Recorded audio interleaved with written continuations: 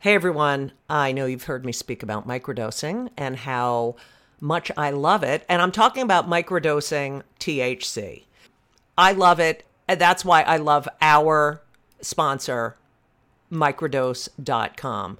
Microdose gummies are incredible. They deliver perfect entry-level doses of THC that help you feel just the right amount of good. And when I mean just the right amount of good, I mean in so many situations: anxiety, sleep, focus, pain, relaxation. There are so many different strains and they're really helpful. And I have recommended microdose.com to so many people. And you know what they say to me? Thank you. Thank you, thank you, thank you. Don't be afraid of microdosing. Go to microdose.com and you'll learn all about microdosing THC. These gummies feel amazing. They taste amazing. I have used them to get me into the zone I need to write. I've used them at night after a stressful day or a stressful show to relax.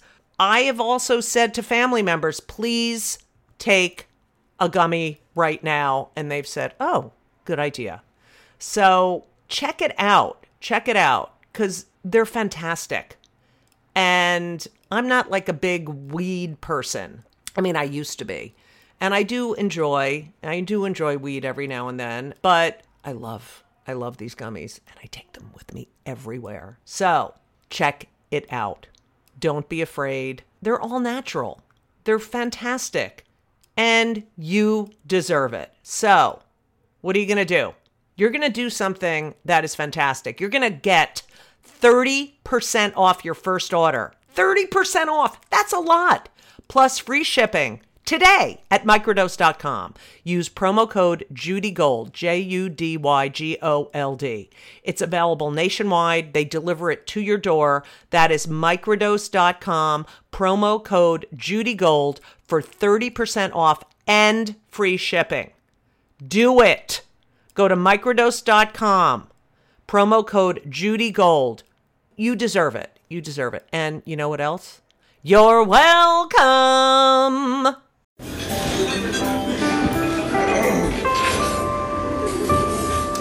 Well, I don't see the point in waiting any longer, so let's bring her out. The star attraction, the one you came to see. Ladies and gentlemen, the one, the only, Ms. Judy Gold. Please welcome the funniest lady in show business, Ms. Judy Gold.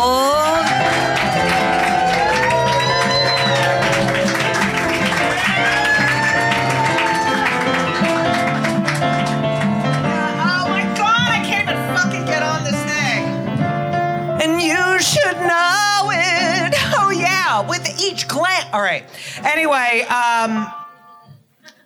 Bet Sussman at the piano, ladies and gentlemen. Bet Sussman at the piano. Okay. You know I have my favorite guests on Kill Me Now. I am so fucking excited. Ladies and gentlemen, I am proud, humbled, and pleased to present the one, the only, BD Wong!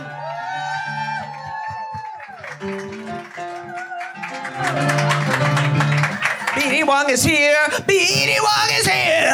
BD Wong is here! BD!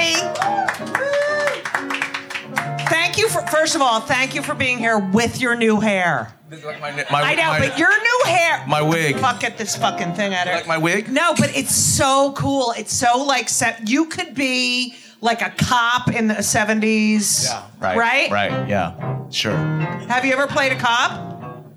It's here and there. Okay. You better not give one-word answers the whole fucking time or I'm going to have to kill you.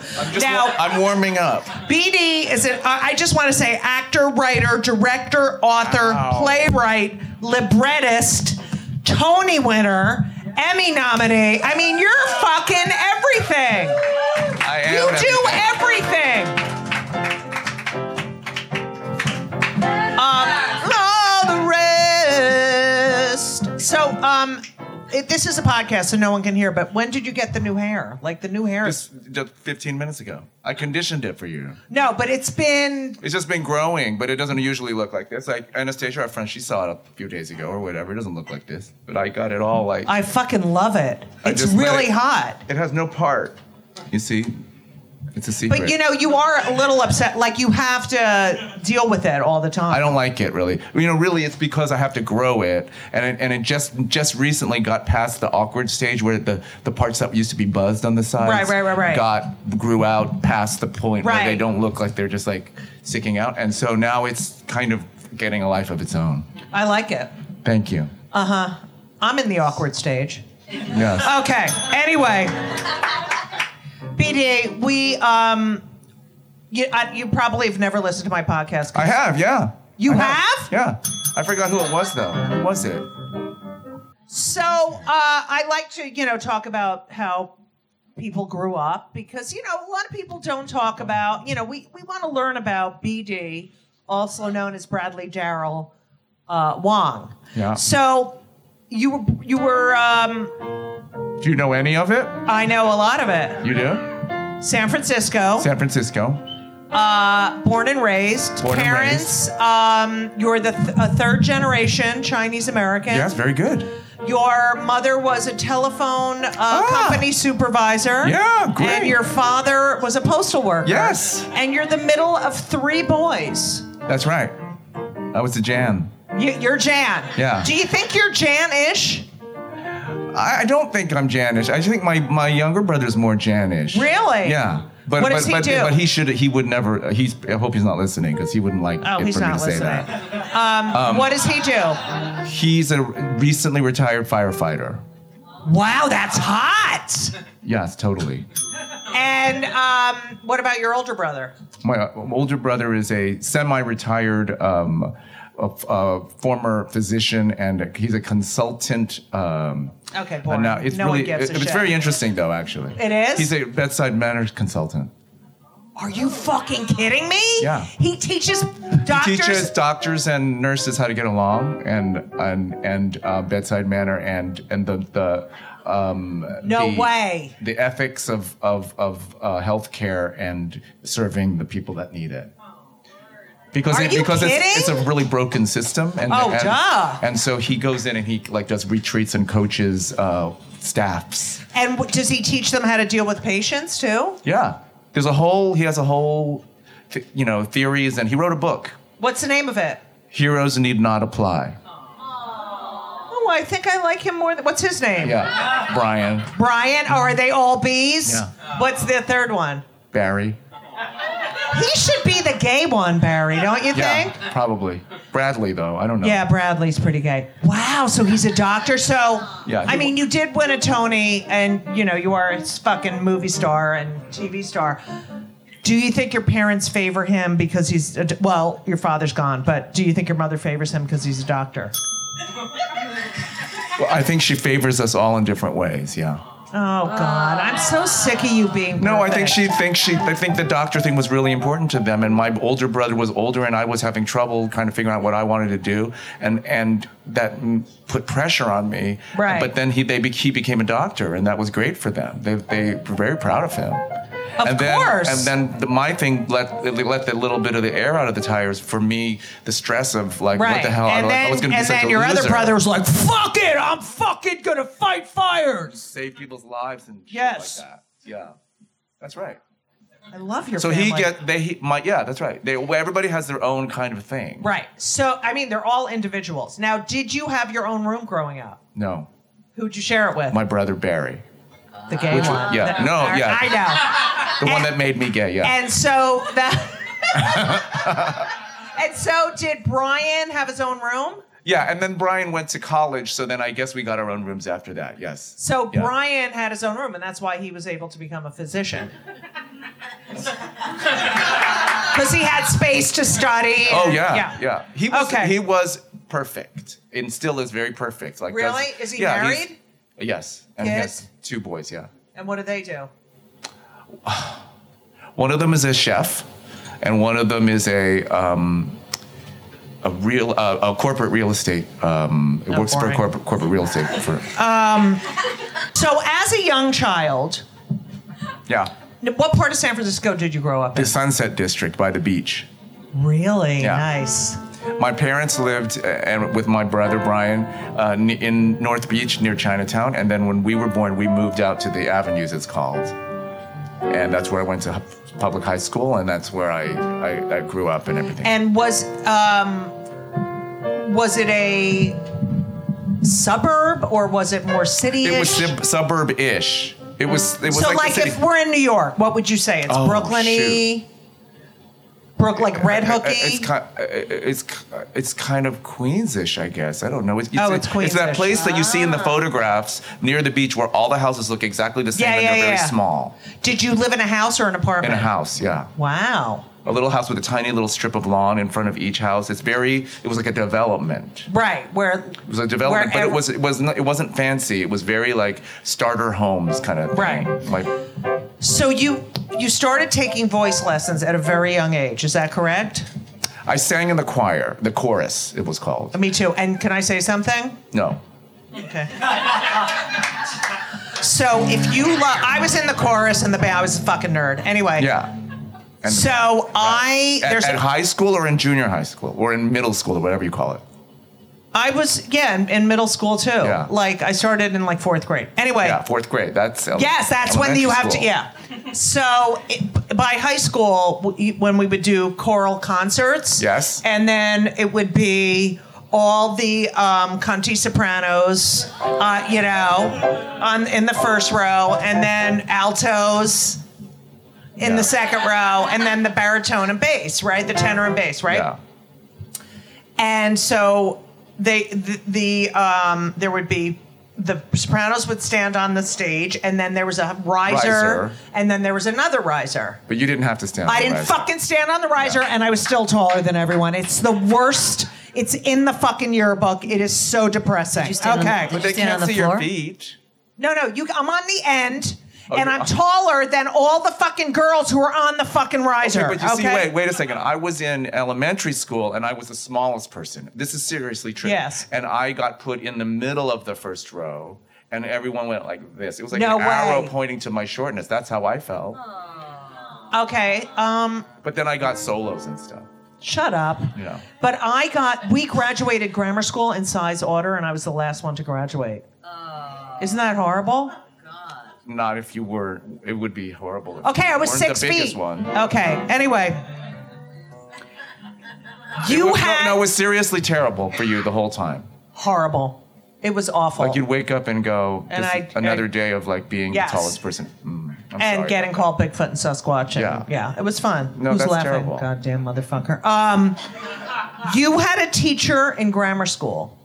that. I had several teachers. In Okay, shut up. Who was instrumental in your desire to become an actor? No, I had. No, I mean I appreciate this. You're close. No, but you fucking No. Anastasia. is such Look, a she does fucking way more liar. research than most people do. So Right. she should get credit for that. Yes, thank The- you. The thing is that my real like Mr. Holland kind of teacher was Yes. in high school. My high school drama teacher. But in grammar school, I had a music teacher that Okay. introduced me to music, and then that was the first thing that happened. What's the matter? No. All right, right. she's right. Yeah. So were you popular? Like, what was school like? Were you just, because, a lot of people don't know, BD has a very fierce sense of humor, and he's mean. I mean- So, And why? We get to the bottom of why now. yeah, so, I mean, you have a very cutting, edgy, where did that come from? I think comes from the same part of me that wants to be an actor that likes to have a reaction from someone that Yeah, you do. elicits Yeah, a yeah. reaction, and so so I think that's what it is. Like it's the fun part for me is just watching a person after you've said something terrible to them, Right. And just watching them. Did you ever know. get in trouble in school? No, but I had a couple of situations where people would cry or something, and then that was Oh my not the God. reaction that I wanted, and then I was devastated because I did not want to Did hurt you people. apologize? Yes. Yeah. So, like, what? Give me an example. Suzanne Grodner. Jewish? I think so. Yes, Jewish. Grodner's Jewish name. Yeah. From Burlingame, and that was actually right out of high school. That was Okay. in college. Okay. And she was like, my Anastasia. She was like somebody that I would just be really mean to, and I was much more, I was much freer about it then, and much less sensitive about it. I mean, Right. even less but sensitive. did you like her? I loved her. Right, She was and- she's a really super talented actor. We were Right. in shows together. She was Minnie Faye when I was in Hello Dolly and I was Right. Barnaby.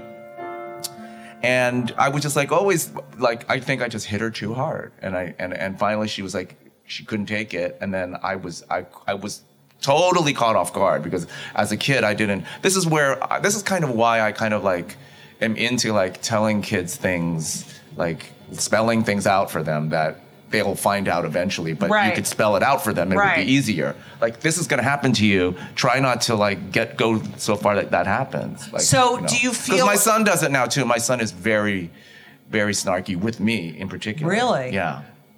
He loves to just like bust my balls about Good for everything. him. Yeah. And love so, you, but I'm Jackson. saying like I hope you don't do that the same way to everybody because I Jackson. will say that this happens every once in a while. Right. So, do you think it was a coping mechanism, the snarky little? I think BB? first of all, it grew. I wasn't like that as a child. Okay. I was Because I've met your mother, precocious as a Roberta, child. who's the sweetest Yeah, she's- human being. she Like is. she's like an angel. Yeah, she is. Yeah. And you are nothing like her.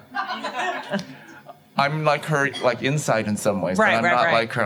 I'm sorry, it's really hot up here. I know. There are things about me that are like her. Of course, we're all like our parents in different ways. Right. But no, she's not mean to people. what was your father like? My father was impish.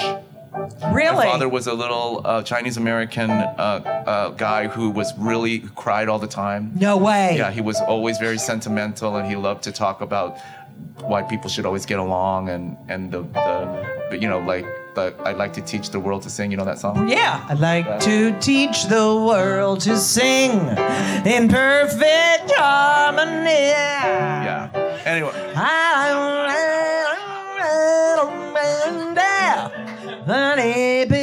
Well, that's the Cokes commercial. it was a Coke commercial. Yeah.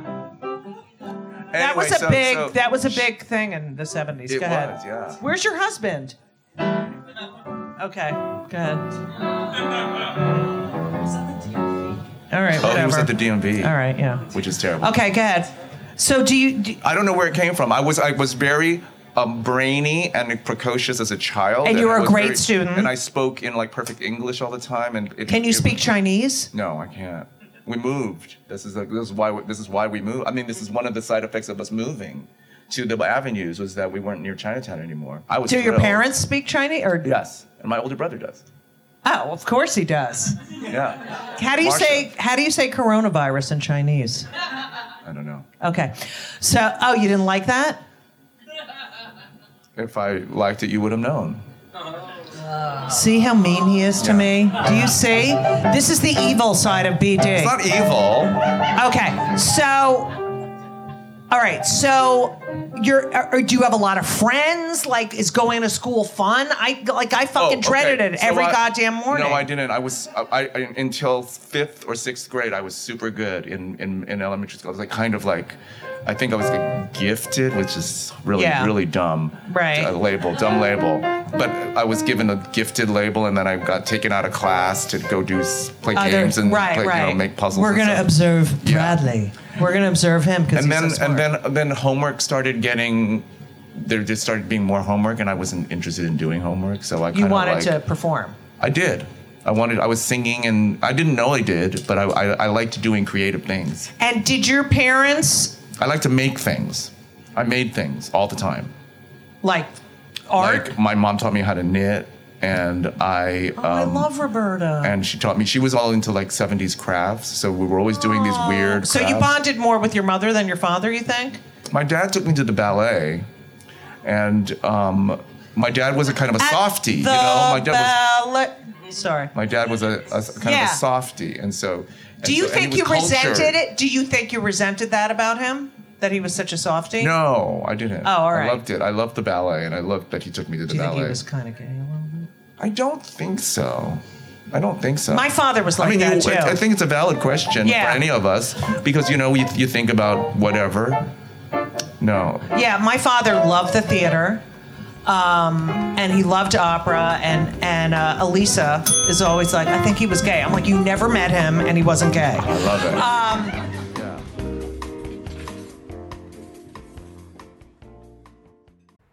Hey everyone, did you know that Fast Growing Trees is the biggest online nursery in the United States with more than 10,000 different kinds of plants and over 2 million happy customers in the United States? And I'm one of them. You're listening to one of them. Fast Growing Trees has everything you could possibly want, like fruit trees, palm trees, evergreens, house plants, and so much more. Whatever you're interested in, they have it for you. Find the perfect fit for your climate and your space. Fast Growing Trees makes it easy to order online, and your plants are shipped directly to your door in 1 to 2 days. And along with their 30-day Alive and Thrive guarantee, they offer free plant consultation forever. Forever. I just want you to know that I just got off a plane and I walked in my apartment. What was the first thing I did? Is I came in and said hi to Avi, my fig tree. I'm telling you, and I have Yael, which is another plant, but Fast Growing Trees has changed my atmosphere here in my apartment. You don't need a lot of space, but they do have, they have stuff for outdoor spaces. But I live in an apartment, and I'm telling you, Avi and Yael, yes, they're both Jewish names, Hebrew. The space looks so much better. And I just had a conversation with Avi. I was like, I missed you. I love having living things here. It's very, very, I don't know, it's made this more of a home. It's the best. And Elisa has some too. And she loves them. And she talks to them too. But she got that from me. Anyway, check out Fast Growing Trees. You need to be around plant life. This spring, they have the best deals online, up to half off on select plants and other deals. And listeners to our show get an additional 15% off their first purchase when using the code JudyGold, JUDYGOLD, at checkout. That's an additional 15% off at fastgrowingtrees.com using the code JudyGold at checkout. Fastgrowingtrees.com, code JudyGold. Offer is valid for a limited time. Terms and conditions may apply. You're welcome. So were you the most talented kid in your high school class? Well, no. you know how there were so many people in the musicals that were like, I'm gonna love you. And everyone's like, oh my God, she's so talented, But there are rarely really talented people in the musicals that are fucking Tony winners. In high school, I was Harold Hill. You were? Yeah. Wow. And Finch in the music in How to Succeed. Okay. But I wasn't like that. I was super enthusiastic and very single track minded about it. And my teacher was really into that and wanting me to do it and go for it. And you got good grades? No, I didn't get good grades. You I was did an in the average beginning. student. I got in you're right. Jumping around like crazy. In elementary school, Oprah. In elementary school, I was in one thing, which was really precocious and brainy. And then as soon as I got out of elementary school, I started not being barely less interested in school because I was interested in these other things. So you're in the musical theater, and you know you're gay, correct? Yeah. San Francisco, 1975. How is it? Okay, so I know I'm gay, but I'm in the fucking suburbs of New Jersey. Yeah.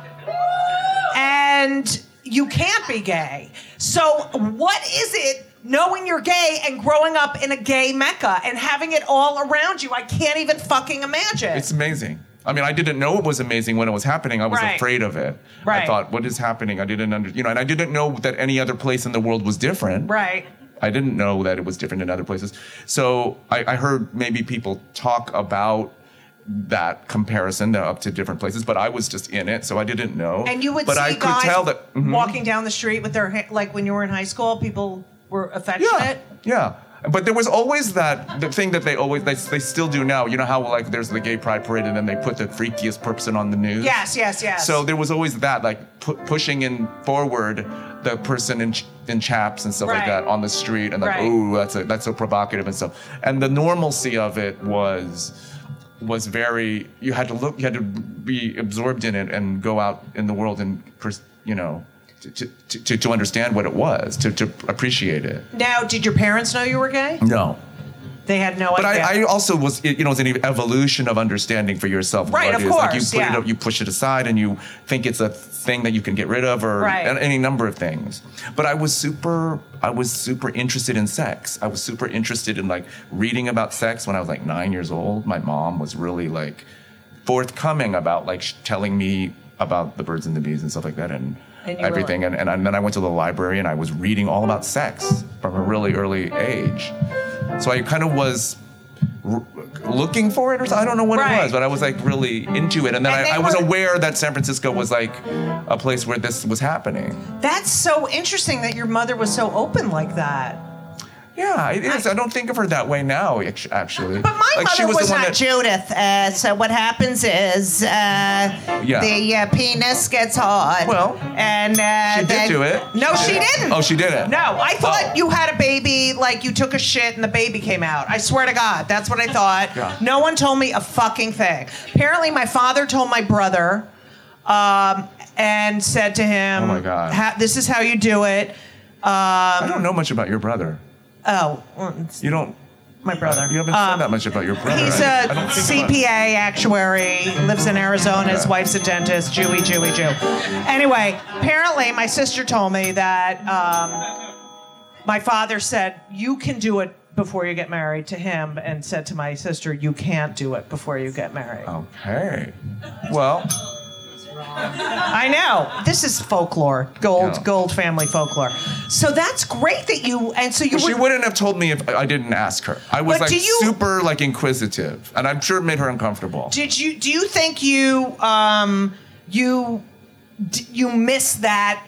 Oh my God, I'm gay. How am I going to live my life like this? I mean, I remember thinking, oh my God, I have to be in the closet for my whole fucking life. I'm never gonna, find love. Do you feel like and the self-hatred and the shame and do you think you missed that boat because of San Francisco? No, I had my own version of it. It was really, it's such an uncomfortable feeling. Yeah. And yet I was set up for success, I guess, because I lived there. But I felt the same kind of that gnawing feeling of not being normal, right? And not knowing who you're supposed to tell or not tell, and all of that stuff, and then feeling secretive and hiding things or whatever from your parents. I had this stash of Playgirl magazines. Really? And that my mom found under the bed. No way! Yeah. And then I had to pretend, I forgot what it is. My older brother tried to like bail me out or something and pretend like they were his or something, and because he knew it was like I was just so scared. What was he gonna say? I want to be a doctor. I'm studying anatomy. I mean, just like because he had a whole subscription to Playboy. Right. So he was like, whatever. And he didn't. I don't remember. It was really traumatic. How old were you? I was probably 13 or something like that. And what'd she say? I found these. There was not much said, as I recall. How do you know she found them? This is all like now. This is becoming therapy now because I never talk about this. How did she know? Yeah, I mean, how do you know she knew? Like, did she say something? I think she was probably like a lot of parents that knew about me. I was like knitting and stuff. Right. Right. And in the music. And in musical theater. Right. And so, but for my mom has selective, like a lot of moms, I think, she had selective comprehension about certain things. Like I was with Richie for many years, and they thought we were like friends or something. Oh, please. My mother used to go. Like we would sleep in the go to the room, we close the door, come out. They, when they come to New York and stay with us, and then they were like, oh, kind of surprised. Right. My mother would come to the apartment. We had Sharon and I had one bedroom that had a day bed. Yep. And a desk.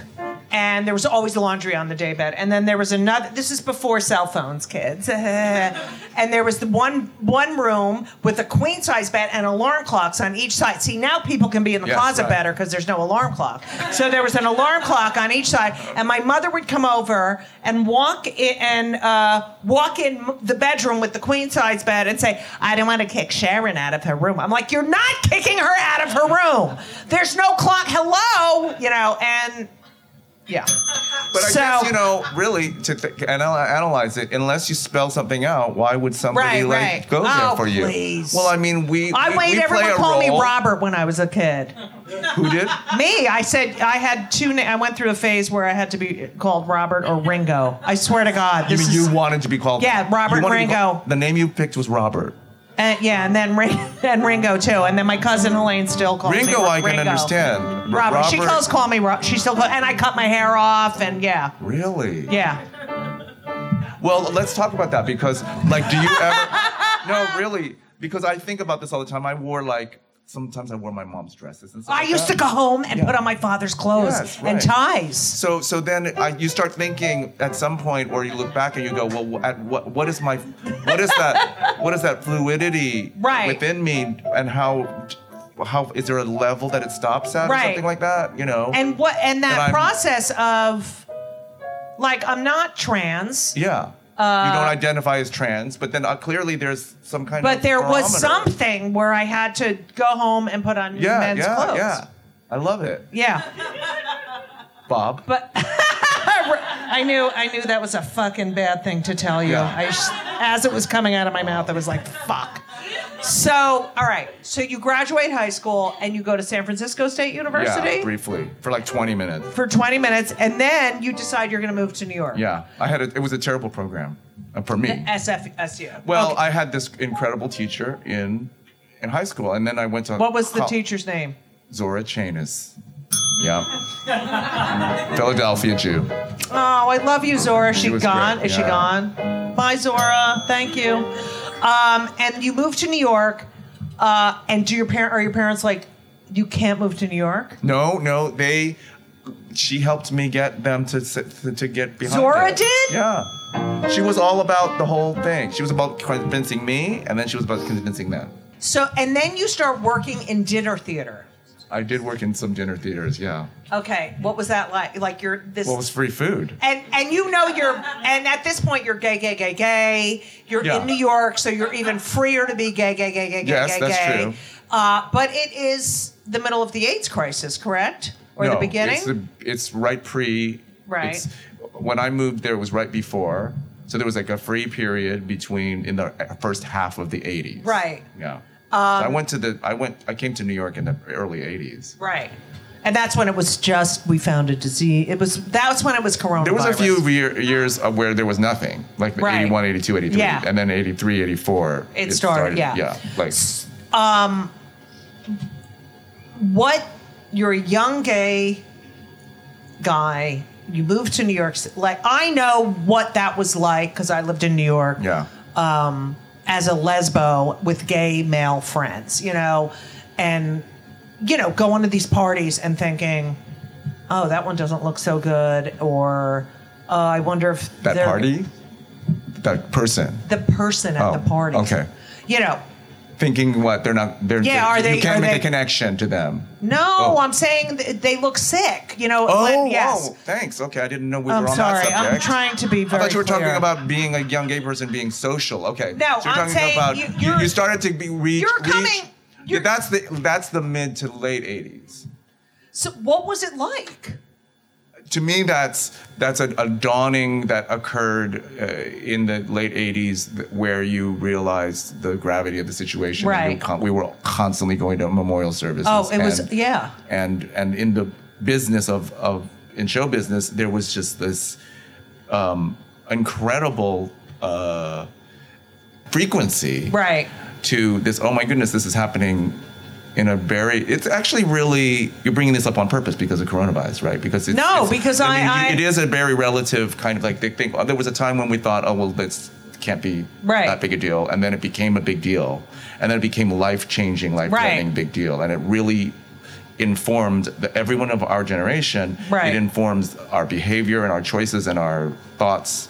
You know, there are lots of gay men that are still really today very conflicted about condoms and things like that, you know, conflicted about what we perceive to be unsafe sex and what that means. And even though there are kinds of sex you can have now that are different from the way that it was when we were in the middle of that crisis, people are still conditioned. They're still trained. But don't you think young gay boys are, oh, I don't need to do that, or it's not a terminal illness anymore, or, you know, I just feel like I think they do. Yeah, I think some of them are, and I don't know what that part. It is. But if their reality is different from my Right. reality, it's very different. Yeah, it sucked. Yeah. So you work in dinner theater, and then you go. I know. All right, this is how my brain works, you fucking assholes. AIDS, dinner theater. Okay. You then go to LA to take acting classes. Okay, yeah. I mean, you're getting the short version, but yes. What happened was I was doing the dinner theater thing, and I was doing a production of Joseph at. We're waiting. He was Jewish, right, Joseph? Joseph was Jewish. She doesn't know the music from Technicolor. Oh. Do one song. One song. No. No, name a song. Joseph. Joseph. Yeah. Okay, forget it. Joseph. Okay. Anyway. Fine. Oh, failure. Okay. We have the same birthday. Yeah, they have the same birthday, and they're both mean to me. Okay. It's a mean sign. It's a mean birthday. It is? You know who's on my birthday? Who? F. Murray Abraham. You refer to it now as our birthday? Yes, our birthday. Yeah. F. Murray. Yeah. F. Murray. But you're a Scorpio. Uh-huh. So am I. Okay, so. So I'm not mean. Shut the fuck up. You know I'm not really mean inside, you fucking assholes. Fuck you. Okay. Okay, so I was in it. I was in Joseph, and then I got the LA company, the LA company of Lacage, and so I went to LA, and so then when I was in LA, I started studying with this guy, Donald Houghton. What's his name? Donald Houghton. Jewish? Is he Jewish? Not famous. I think that's a borderline. Yeah. Okay. I don't know. How'd you find him? I never even heard of him, and No, he's not famous. I just said he's not famous. Okay, whatever. But you know, I took acting classes. I'm not fighting. You did? Shut up! I love him.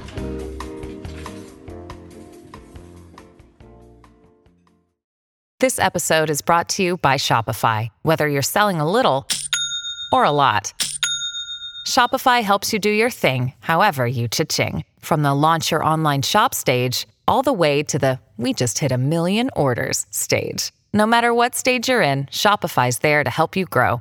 Sign up for a $1 per month trial period at shopify.com/special offer, all lowercase. That's shopify.com/special offer.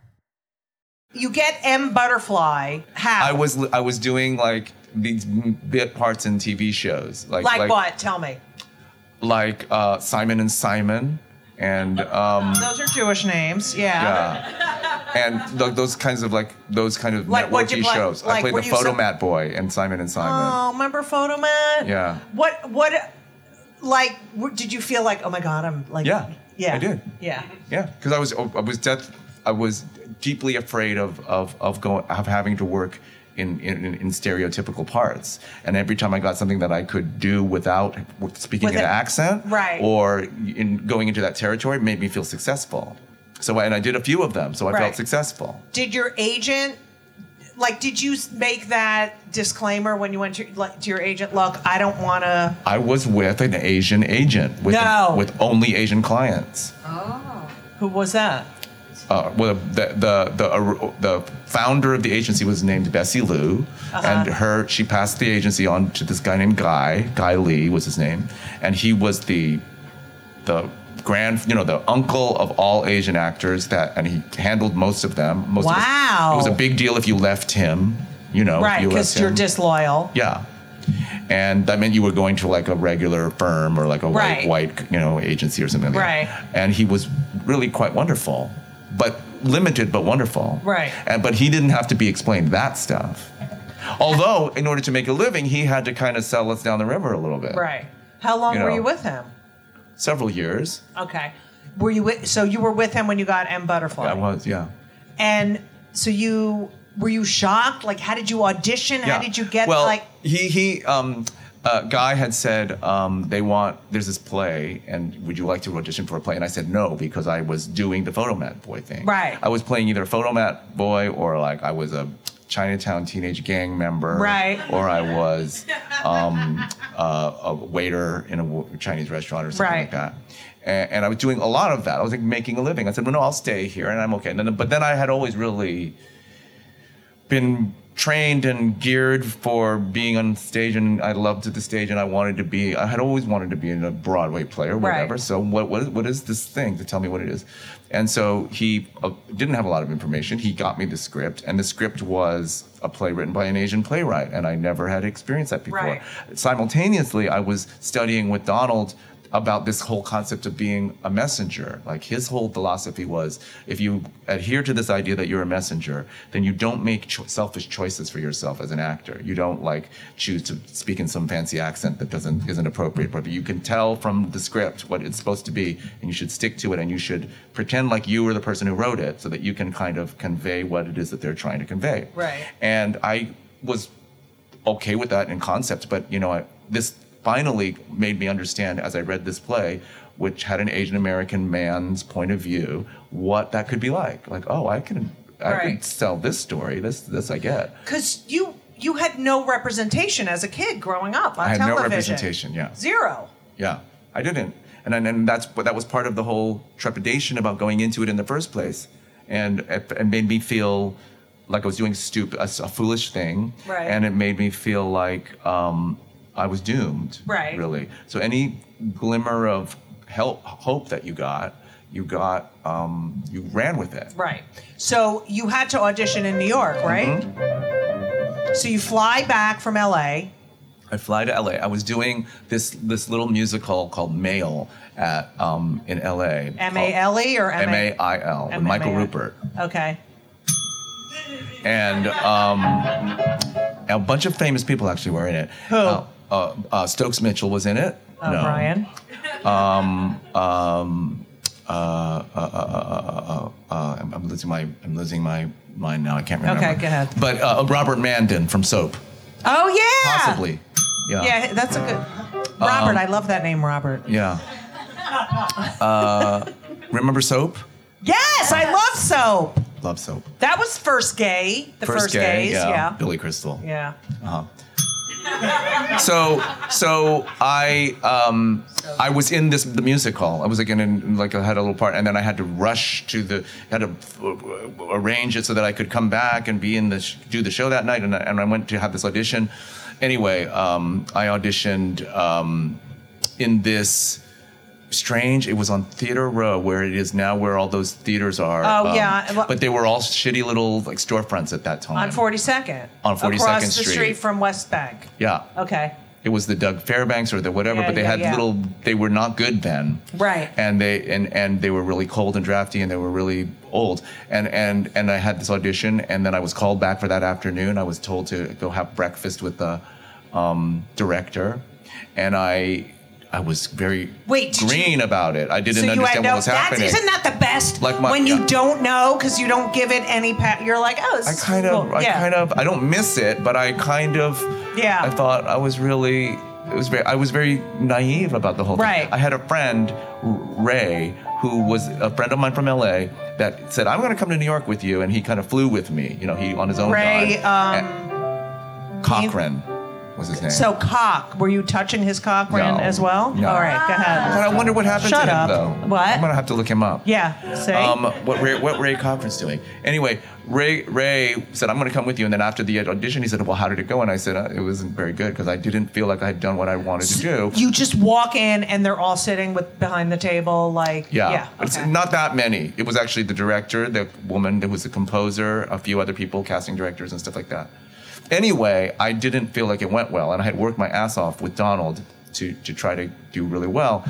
But then Ray said, well, what happened? And I said, it was not good. And I was really disappointed, and I felt really down. And I was really let down because the whole build-up of getting on a plane is, like, did you ever, like, test for a pilot? Oh, when yeah. You go out, it's terrible. And you're like, oh, my God, they really want me. Yeah. And then it's over, and then before you know it, it's like jumping off a cliff or something like that. So I was very disappointed it was over, and then I said, and he said he wanted me to come to the hotel and meet him for breakfast.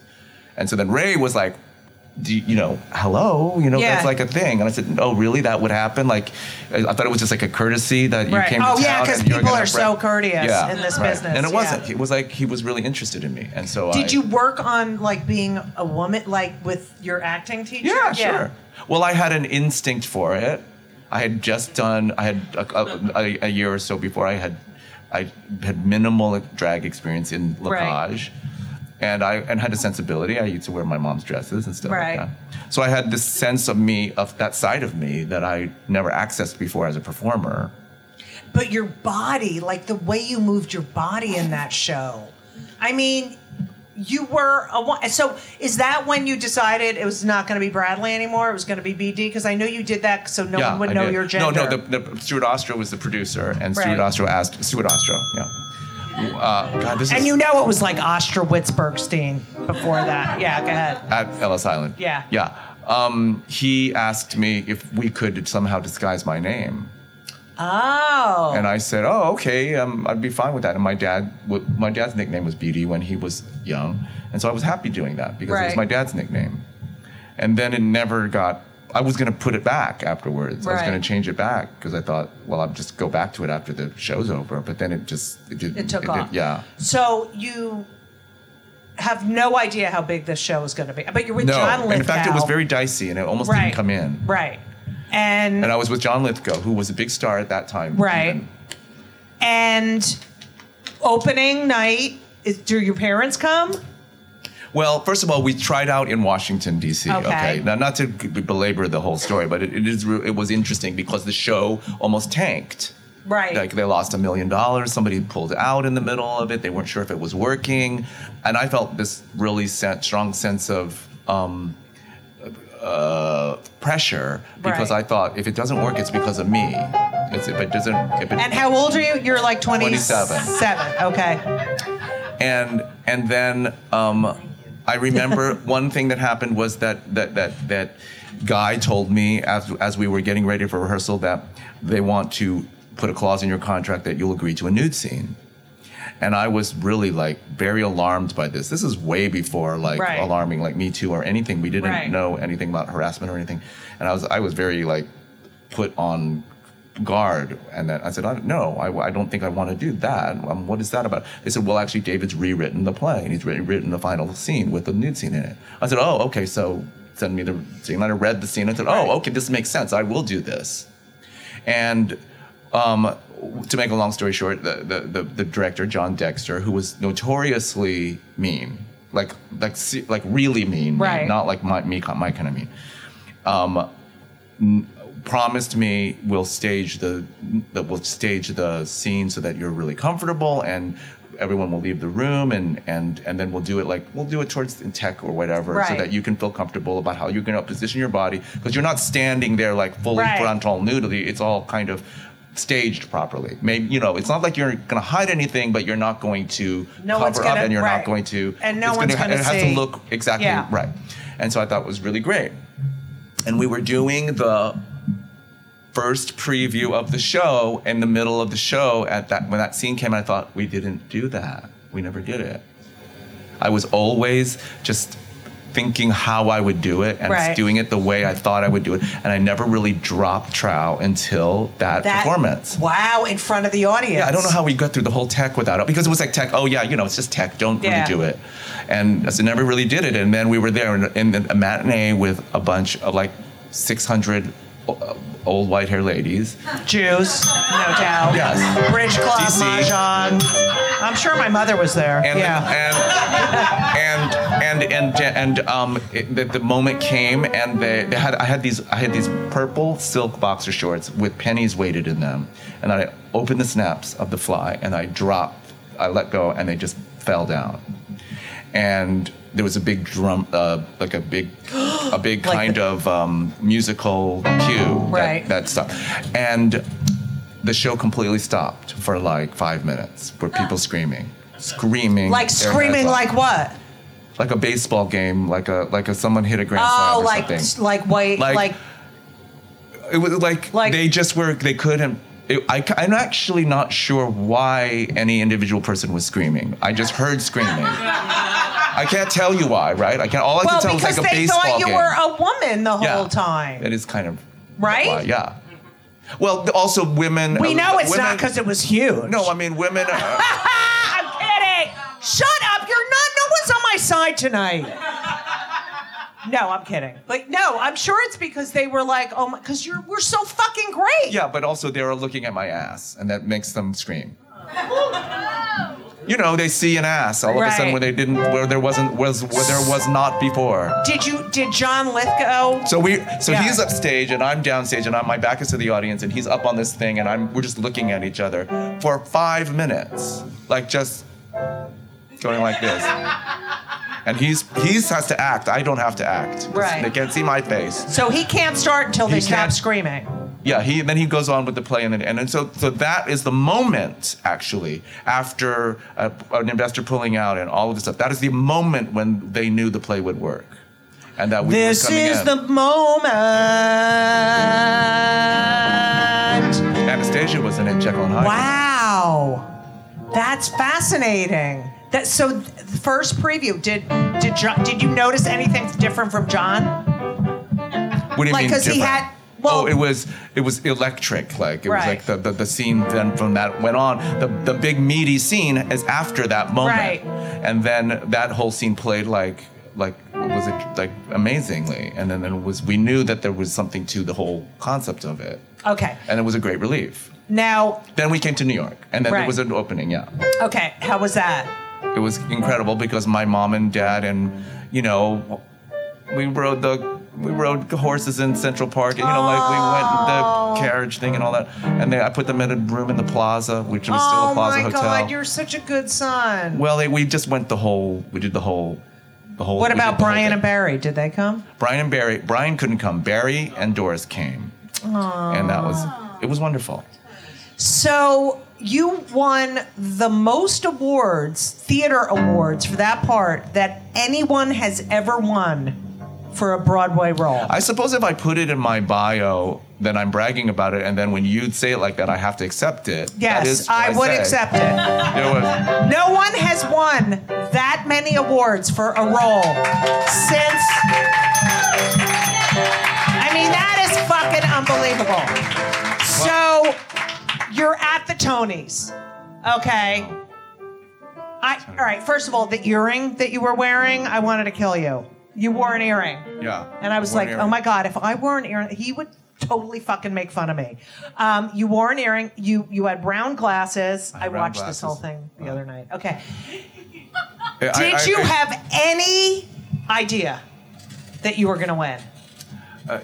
No, yes, no. Like I was pushing it away. I was pushing all like signs and signals away from me. And I would like go on these long walks by myself and try to like reset my expectations. But when you found out you were nominated, I got myself into trouble because when I got the part, when I auditioned for the part, I told Ray, I said, whoever gets this part is going to get a Tony Award. I said, there's no question about it. Right. It's like such a fucking great part. And then I got the part and I was like, oh fuck, I should never have said that. And then I desperately did not want to be disappointed, and I to this day I am the same way about expectations about opening nights or reviews, or I don't read reviews and stuff like that because I feel that it's so separate from the actual work that you're doing. Right. So it tends to fuck things up. Right. If I've read review. I've learned my lesson. Then every time I get to the point they talk about. all you do is think about that. Yeah.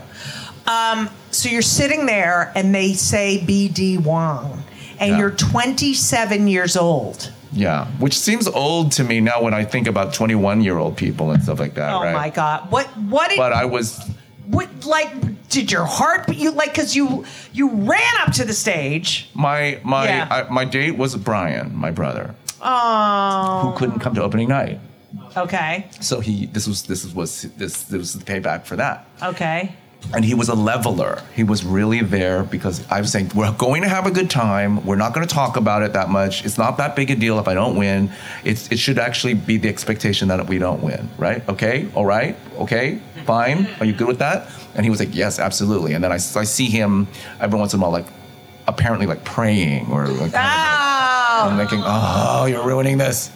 So, but anyway, they call. I don't remember. I just remember running and going. I don't want to. I just. But you didn't pull out a piece of paper or anything. No, and I went on for like what feels like 20 minutes. No, it was short. I remember it being interminable. Thank you all so much for listening to part 1 of Kill Me Now with my friend B.D. Wong. God, that was fun. Make sure to tune in next week for part 2, even more fun. If you like the show, make sure to subscribe and leave a review. It helps more people find this amazing show, and the reviews should be 5 stars only. That's it. That's the only review. That's it. Listen to the following dates to see if I'll be coming to a town near you. On March 18th, God willing, I'll be at Homo Comicus, which is at Gotham Comedy Club in New York City. On April 24th and 23rd, that's the 23rd, 24th in New York City at Joe's Pub, Varla Jean Merman and I will be performing the Judy and Varla show. It's so fucking fun. It's going to sell out, so get your tickets. Join me on April 30th, well, if you're a Jew, at the North Country Reform Temple, Shabbat Shalom, in Glen Cove, New York. Lastly, I'm excited to announce I'll be part of Netflix's Stand Out, a comedy festival. I'll be performing on May 1st at the Greek Theater in Los Angeles. You can get tickets for all of these events at judygold.com. That's JUDYGOLD.com. And a lot of exciting dates will be announced very soon. So stay up to date on all new dates. Make sure to follow me on Twitter and Instagram at Judy Gold. That's JEWDYGOLD. Like Jew Gold. I'm pretty funny. So thank you all so much for listening. You're the best. And as we always say, so long! Don't forget to tune in next week to Just Kill Me Now. It's Just Kill Me. Oh. Don't forget to turn for part 2 on Just Kill Me. No, it's not. It's Just Kill Me. No. Judy Gold's Just Kill Me. Kill me now. Just Kill Me Now. Life's better with American Family Insurance because our home policies help protect your dreams and come with peace of mind. Save up to 25% by bundling home, auto, and life. American Family Insurance. Get a quote, find an agent at amfam.com. Products not available in every state. Discounts may not apply to all coverages on an auto or home policy. Discounts do not apply to life insurance policies. Visit amfam.com to learn how discounts may apply to you. American Family Mutual Insurance Company, SI, and its operating companies, American Family Life Insurance Company, 6000 American Parkway, Madison, Wisconsin.